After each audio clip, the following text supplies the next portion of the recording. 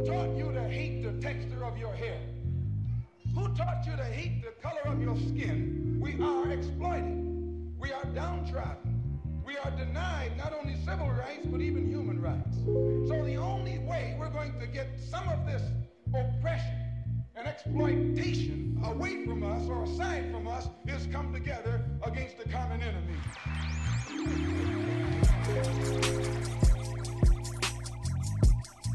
Ladies and gentlemen, thank you so much for joining me today. Pull the pin. Special shout out to the family at What You Expect for bringing you this podcast. It's been a big week for me, as I was not only able to drop episode 1 of this podcast, I was also able to get my first column up, thanks to the great work of Editor-in-Chief Ty Foster.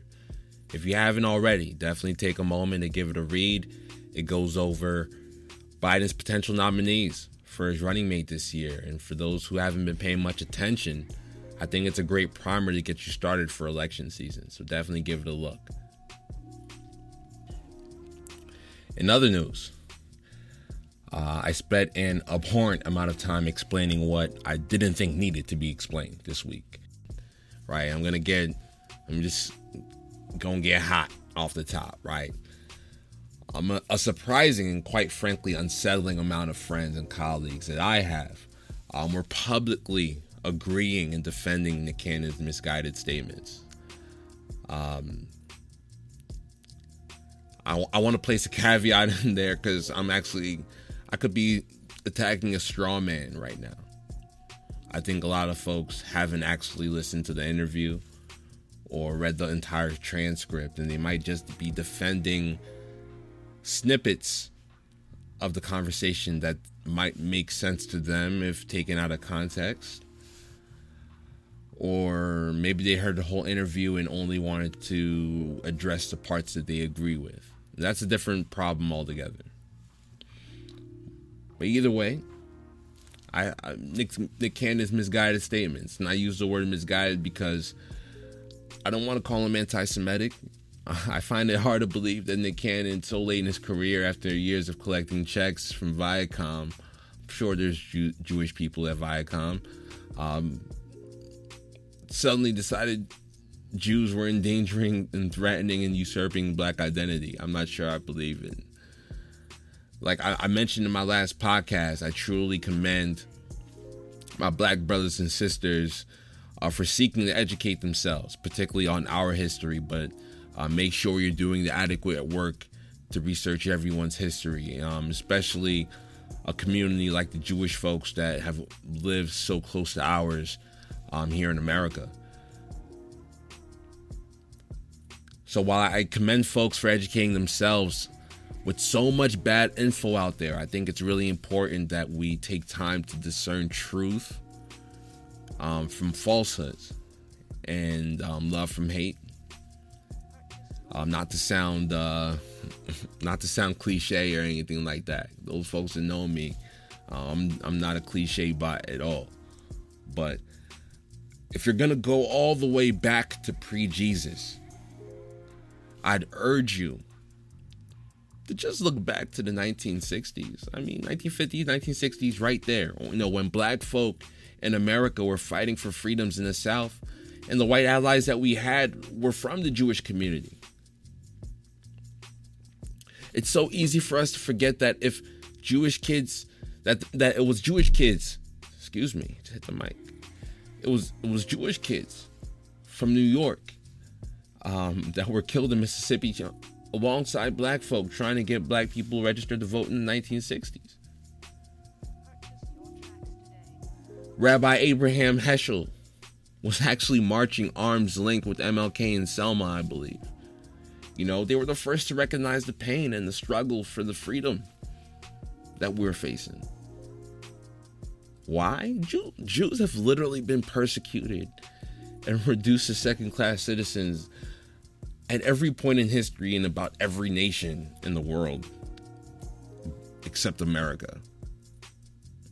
And even that one is kind of, you know. I believe most of the issues and tension between the two communities have arisen the last 30 or 40 years. There were the Crown Heights riots. You guys should definitely check that out. If you're gonna be speaking on these topics and stuff, you should definitely gotta read about the Crown Heights riots in Brooklyn. So most of the tension has been growing out since then, and that's right around the time that classes began to separate during and after the financial boom of the 1980s, I'd say. The Jewish folks who had owned businesses and lived amongst black people for years in the communities where they owned those businesses, they began to amass wealth just from financial prudence and the favorable laws here in America that make America such a financial haven, right? And most of that was under Reagan. They wanted to spur growth after growth had really stagnated under Jimmy Carter. So at this point, it became fairly easy for black people to point the finger at the face of what we saw capitalism to be, right? The Jewish landlord, the Jewish business owner, laundromats, restaurants, what have you, grocery store. And throughout history, that's been the pattern here. We've consistently seen these tropes arise. And then, when it's ultimately the banks and thereby Congress that really hamstrung business and landlords in black neighborhoods in the first place. These things are tricky, man. These things are tricky. It was very hard for a landlord in a black community to secure funding for those properties. Banks never thought they were going to get their money back.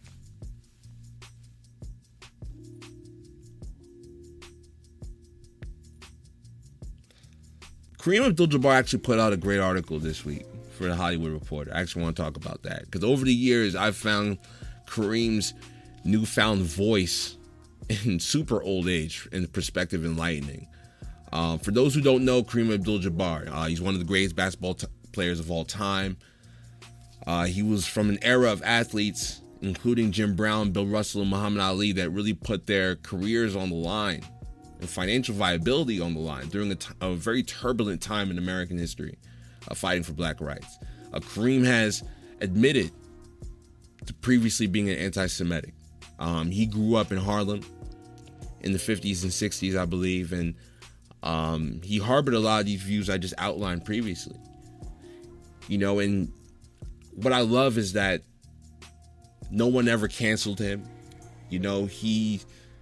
He's someone who continues to educate himself, and he's arrived at a point where he's been enlightened to speak on these things.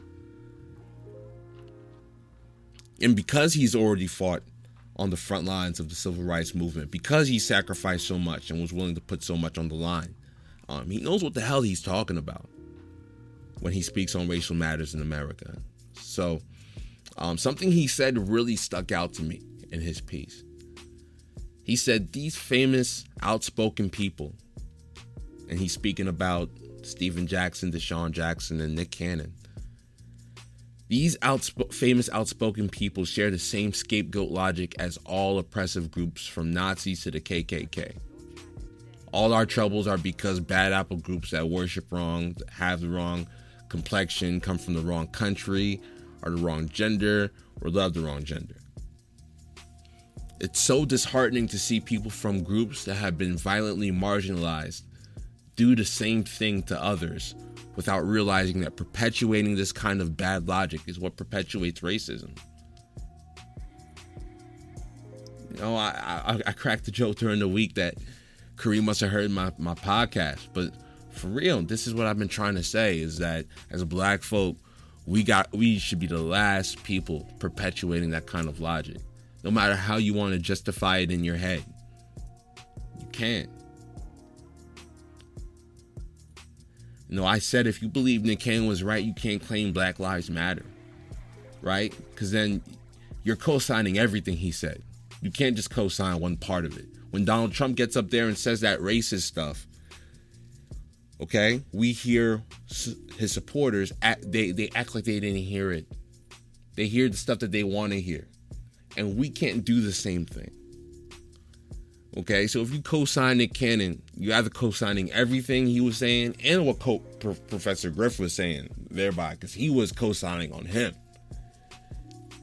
And one of the things that they said was white people are actually closer to animals or savages. And that mindset, however he chooses to justify it, whatever we can agree white people historically have done to other races, okay? It's literally the founding basis of what racism is towards blacks. The only thing that's missing is a power dynamic. And a lot of us get away with, we don't have the power, we don't have the power. Well, if we did have the power, then what? Would you then cease to say the things that you're saying right now? To agree with Nick is to say the concept of racism is not wrong. Only the deployment of racism it shouldn't be us blacks that are subjugated. It should be X. And that is wrong. It's wrong. That's literally against everything that Black Lives Matter as a statement is supposed to stand for. Considering we're fighting for equality and the dismantling of the status quo, and not simply a reversal of it. The folks that are real proponents of white supremacy, racism, and the subjugation of black people argue that if blacks had the power, we would only subjugate them. Right? That's the driving factor in white flight. It's the driving factor in how black wealth has been sabotaged throughout history, i.e. the Tulsa massacre. It's the impetus for Donald Trump's flagrantly racist diatribe in the Rose Garden this past week. I don't know if y'all heard it. I'm probably going to write about it later this week, but he railed against Democrats claiming they wanted to abolish windows, whatever that means, and abolish the suburbs, driving down property values, bringing crime, etc., all that dog whistle shit. It's steeped in that fear of black people taking over and inflicting payback for the sins of their fathers. And that's what perpetuates it. So as a movement, we cannot move forward if we're still harboring these kind of views within our ranks. Right? And when such views presents itself, we must be the ones to call it out. Keep in mind that it's the Fox Newses of the world that'll be the first to hop on the comments of Ice Cube or Nick Cannon.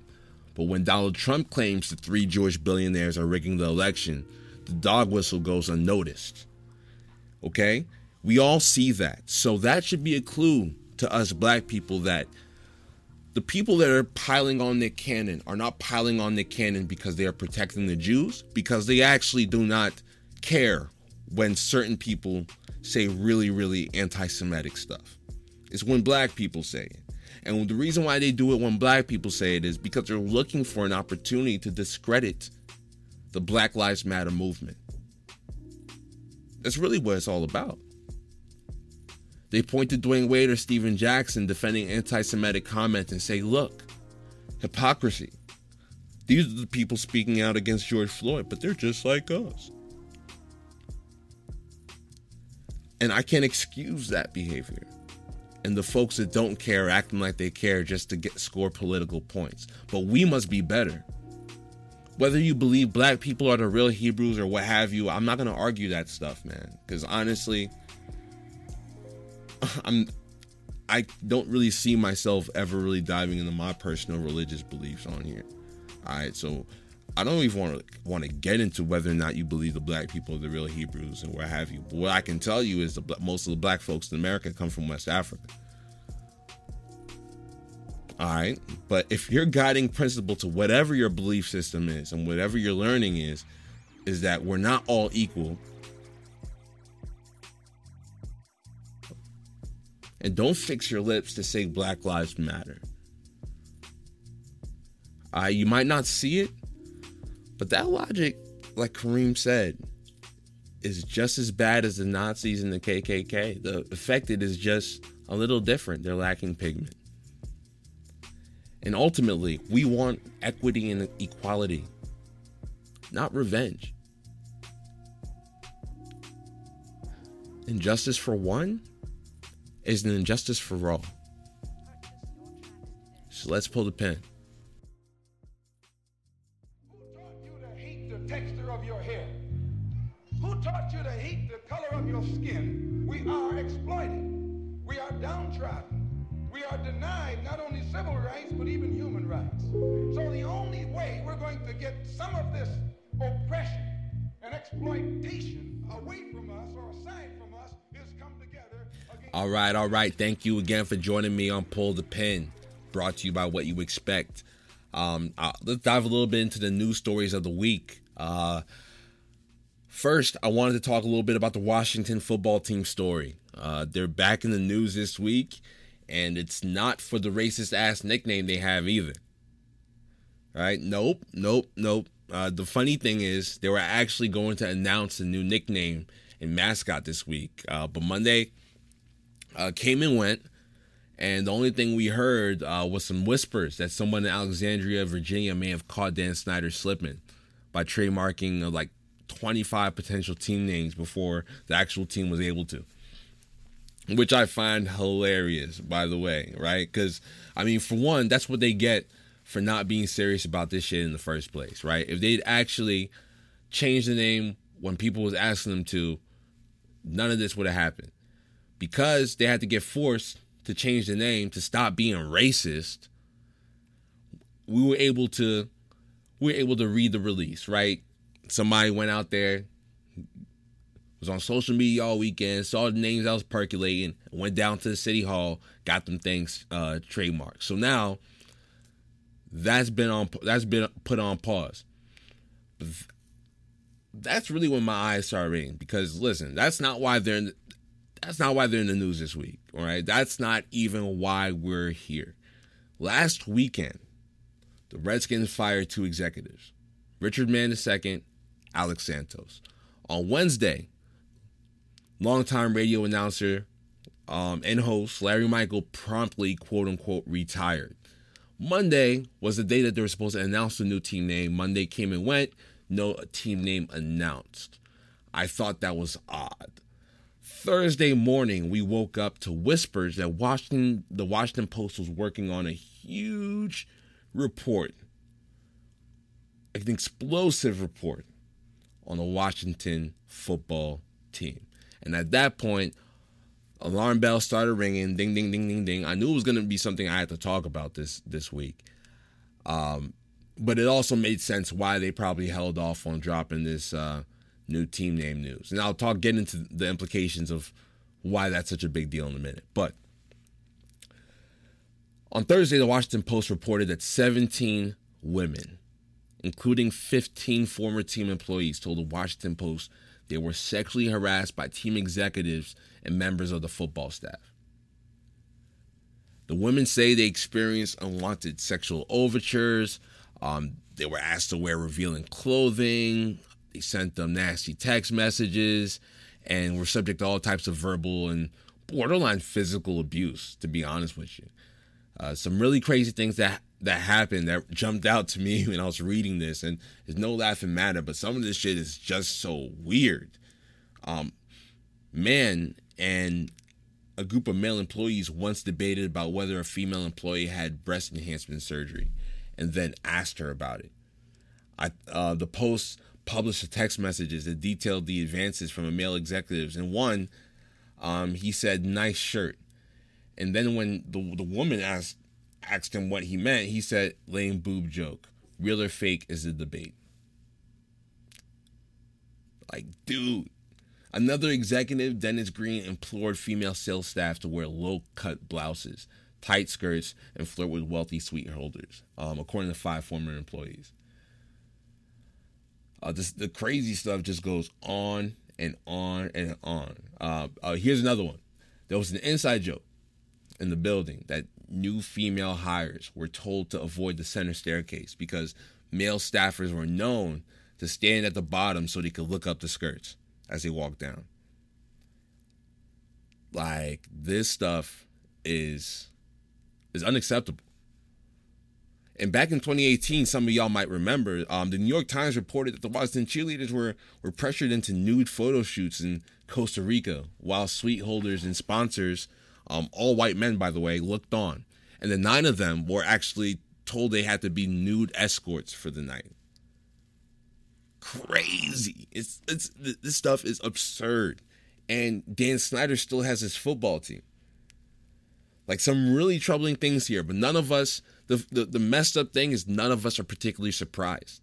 That's the crazy part about everything, right? The Redskins are bad, right? Like, bad. They ruin careers, players, coaches, and Dan Snyder just keeps making money hand over fist.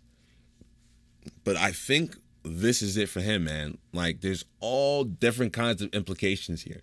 Like, first, he's going to have to sell, right? I mean, he has to. Jerry Richardson got forced out the door in Carolina for similar stuff. Definitely some race stuff in between there. And they buried that stuff real fast. Got him about the door before anybody could start asking questions, right? I don't know if Dan Snyder's going to go that easy, right? He does not look like he's going to be forced out that smooth. He's not nearly as old as Jerry Richardson was, and he grew up a Redskins fan. So the second implication here was last week they said they were going to change the name of the team. That's a huge undertaking. That's $1 million marketing undertaking 2 months before the football season. Okay? But if this stuff comes out, and we don't really know what the backlash is going to be yet, okay? If this stuff comes out and Dan Snyder has to sell the team, they ain't going to let him change the name of the team if he going to sell it. you think they're going to let Dan Snyder change the name of the team on his way out? You know, and it also kind of sheds light on why Dan Snyder might have caved to the pressure to even change the name in the first place. From the Washington racial slurs, I know I actually said it. Sometimes it slips. My apologies. But he changed the name from the Washington racial slurs he wants to change it now to something else, right? Besides the fact that Fred Smith from FedEx flexed on him, why else would he have finally caved? I'm starting to think that he knew this article was coming out. And like all powerful men, the money started talking. We seen minority owners a couple of weeks ago talk about they wanted to sell a stake in their team. I thought it was because of the name. Now we're finding out exactly why they want to sell their stake in the team, and no one wants to buy that shit. And it really has me thinking about how prevalent these toxic cultures must be in professional sports organizations and their adjacent ecosystems. Because the thing that really jumps out to me with this whole story, this thing's a lot deeper than just some team employees, right? You know, I'm seeing a radio show host, sponsors, suite holders. On the victim side, I'm seeing a reporter from The Athletic getting sexually harassed in full view of employees. I'm seeing a former reporter from the Washington Times being harassed by Alex Santos. That to me means, and it reads to be an ecosystem of toxic culture, sexual harassment, and deviant behavior. So yes, the owner has to go down for this. But furthermore, I'm thinking there's got to be a reckoning in the NFL, right? Something tells me that this has to be much more widespread than we can believe. But I'm also of the mindset that this particular organization is run in a particularly despicable way that makes this much more expected with this team than anywhere else, right? But I'm definitely interested to see how that shakes out and how Dan Snyder survives this. Otherwise, I really can't think of a better situation for the NFL to have, right? A super valuable franchise, one of the most valuable franchises in the NFL, and that's saying a lot. They have a mostly loyal fan base because they haven't been doing a whole lot of winning in the last 30 years, but they've just now kind of given up on the team, right? So they're there. They can come back. And then on top of that, you get a blank slate marketing-wise. Choosing a new team name in the nation's capital Oh boy. I mean, billionaires are getting their bread in order. That's for sure. So I don't know what the NFL is going to do. I mean, luckily for them, the United States can't get their shit together. So COVID's still going crazy. We actually don't know when there's going to be NFL football games. So they can kind of drag their feet on this one. But the NFL got to get Dan Snyder up out the paint, man. These things are not going to go away. They have non-disclosure agreements that currently the Redskins, I keep saying it, the racial slurs are currently refusing to null and void. We're going to see how long that holds up. If those non-disclosure agreements come down and these women start talking, this thing is only going to get worse. So I'm sure the NFL is now looking at how they're going to get Dan Snyder up out the paint. And it's not going to be easy because Dan Snyder is one of the longest tenured owners in the NFL. So we're definitely going to stand back. We're going to watch, and we're going to see what happens.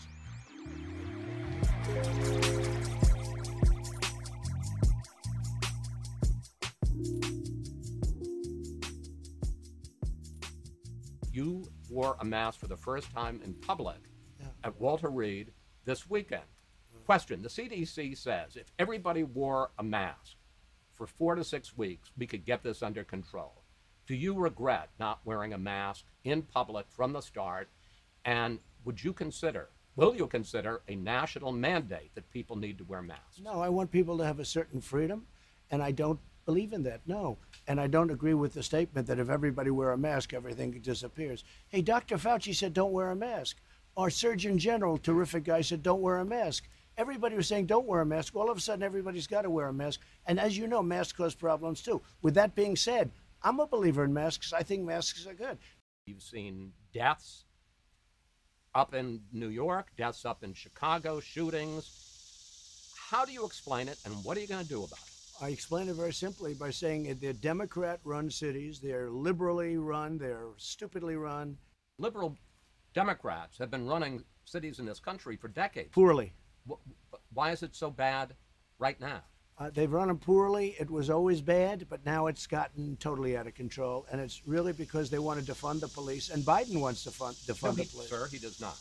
Look, he signed a charter with Bernie Sanders. It says nothing about defunding the police. Oh, really? It says abolish. It says defund. Let's go. All right. Get me the charter, please. All right. Oh, my God.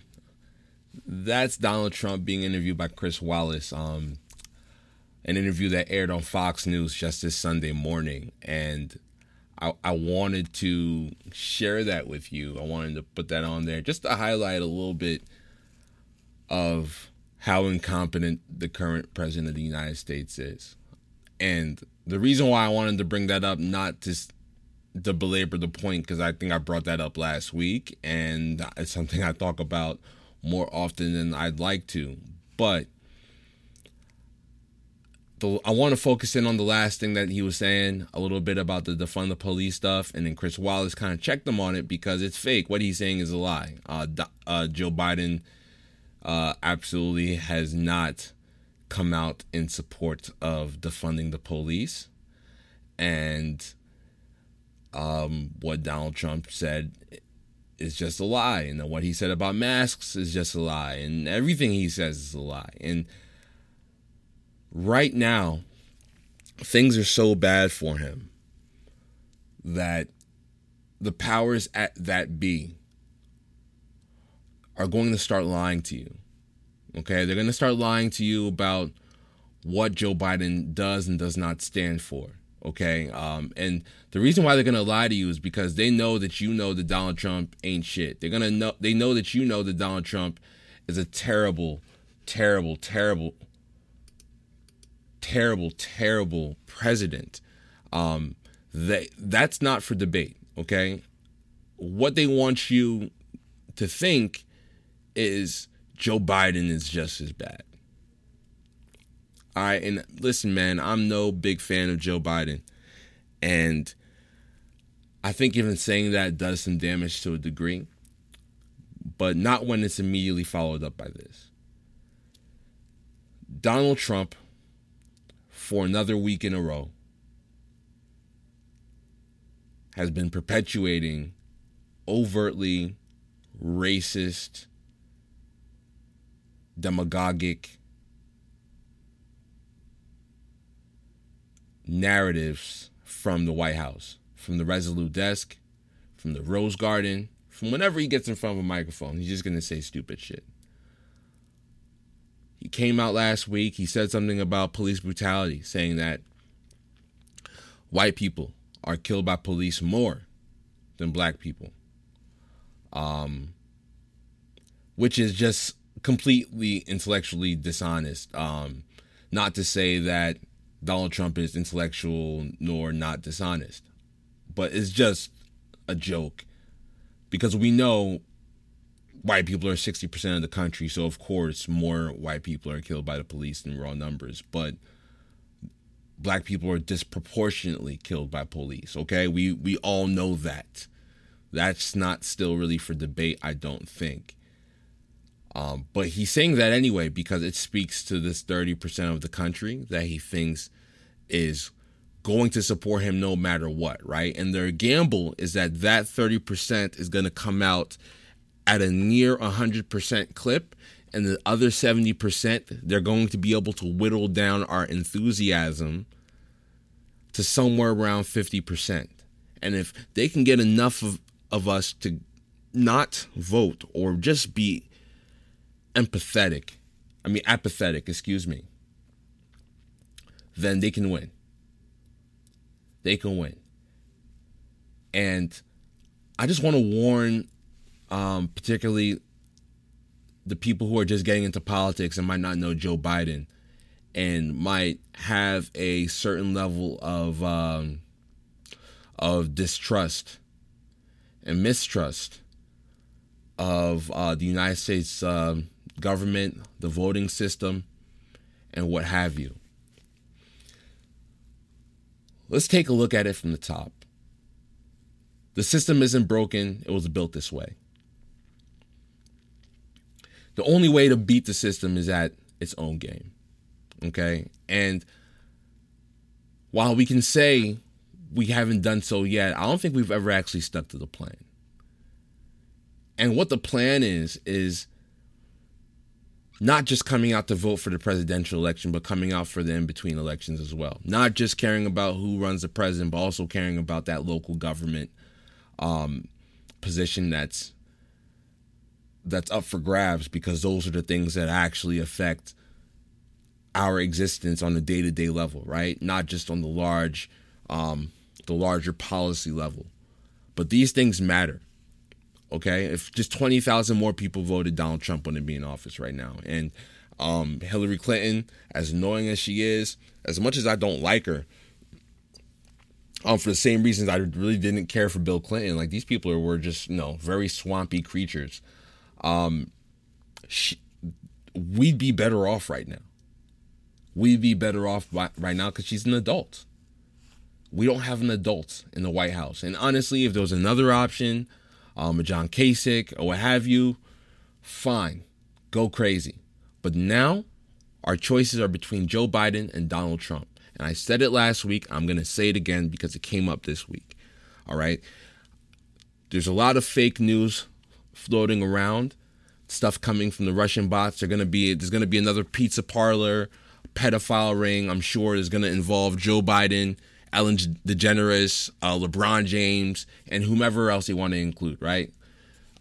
People are going to share it. Particularly black folks are going to share it. All that's whatever. There's only one person in this binary choice that is actively stoking racism in this country because he wants to win at all costs. There's only one person that's actively soliciting help from a foreign government. Only one. There's only one person that lies every single day. And there's only one of those people that have continuously botched responding to COVID-19. Only one of them. Like, our existence as Americans is at stake right now. And those people that are equivocating between Donald Trump and Joe Biden as being a part of a system that needs to be broken down and destroyed. Fine. I don't disagree, but this election ain't the time, bruh. It's not. It's just not. Stay focused. Stay focused. Listen to that clip in the beginning. This man is a madman. He's a madman. So,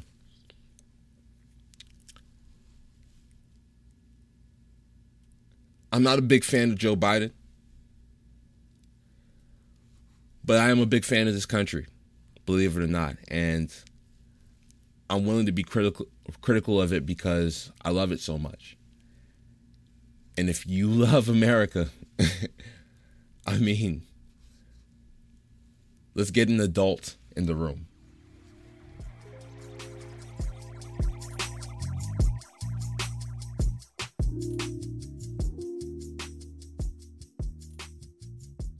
Now, I actually had planned to talk about a lot more different topics this week as I was getting ready to plan this podcast and get my subjects and everything in order. Congressman John Robert Lewis, passed away on Friday at the age of 80 years old from stage 4 pancreatic cancer. Like the folks that know me, I lived in Atlanta for 3 years after college, and I was actually fortunate enough to meet Congressman Lewis, and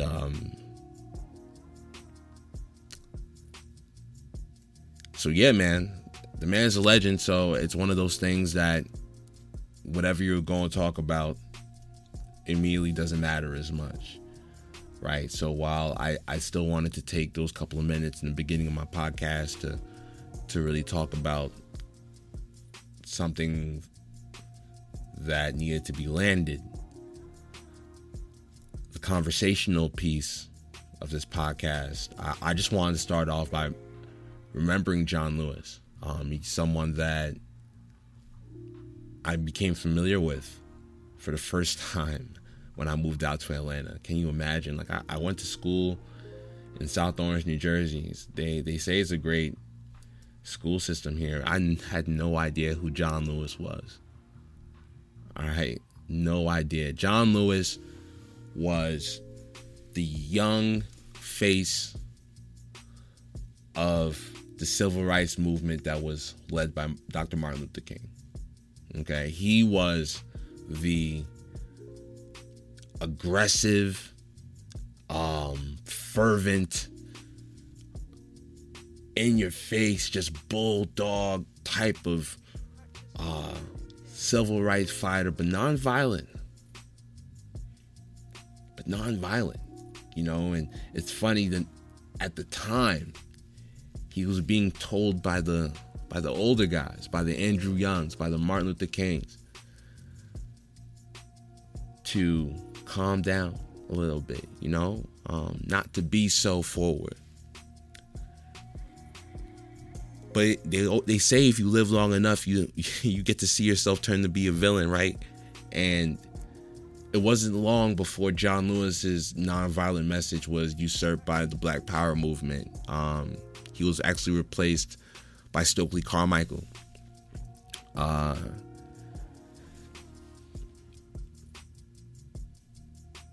It's really astonishing to think about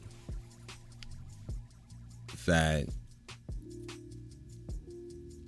John Lewis, the child of Georgia sharecroppers, maybe it was Alabama sharecroppers. These terrible things that happened to him. You know, he was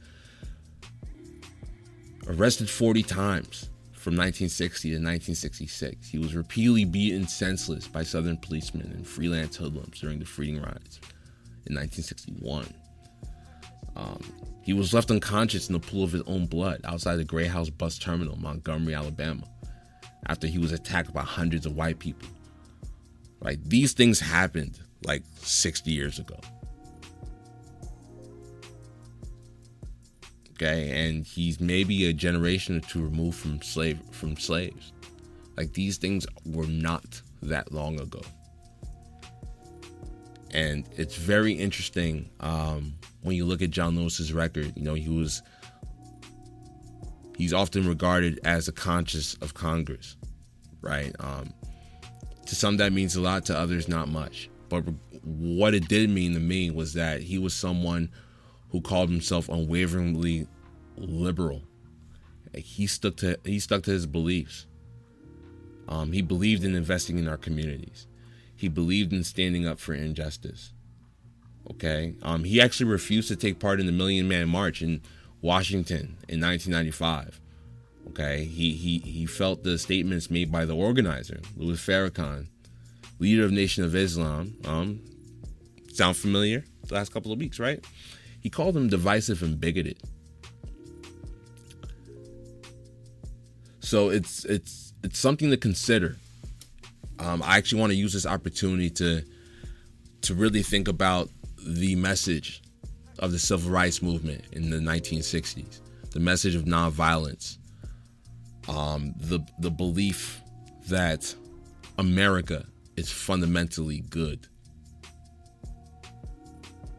the belief that America cannot be great unless we lift up the poor.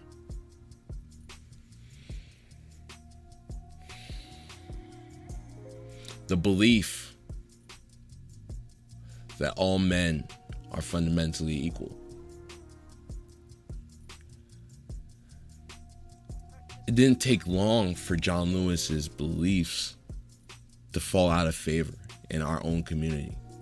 You know, while he did win every election in Atlanta by a landslide, pretty much unchallenged since he won that seat, I'd say a lot of the new generation would have grown impatient with the way John Lewis and his generation were approaching the matters of civil rights. And I just implore everyone at a time when we're all remembering John Lewis as a hero, as a black hero, as an American hero, I think it's very prudent for us to take a little time and think about the message that he was always trying to convey, right? Sticking by your morals. In 2001, he skipped the inauguration of George W. Bush, saying that he thought Bush, who had become president after the Supreme Court halted the vote recount, had not been really elected. Like, he was always about that life. In 2017, he did the same thing with Donald Trump. He questioned the legitimacy of the president after Russia meddled. Like, he never cared.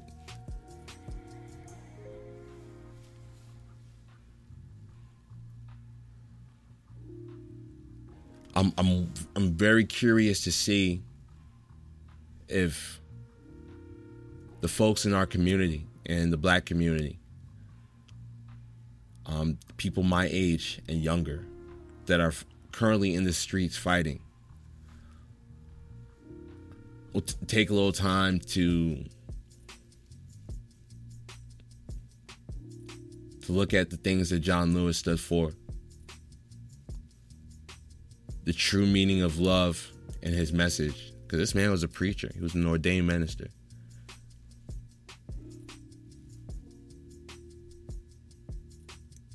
And see how we could harness that message and make sure that Black Lives Matter movement isn't the victim of sloganeering or of internal divisiveness, like what we've seen this past week. And there's one quote of John Lewis that really sticks with me, and I'm going to leave it there. It's, do not get lost in a sea of despair. Be hopeful, be optimistic. Our struggle is not the struggle of a day, a week, a month, or a year. It is the struggle of a lifetime.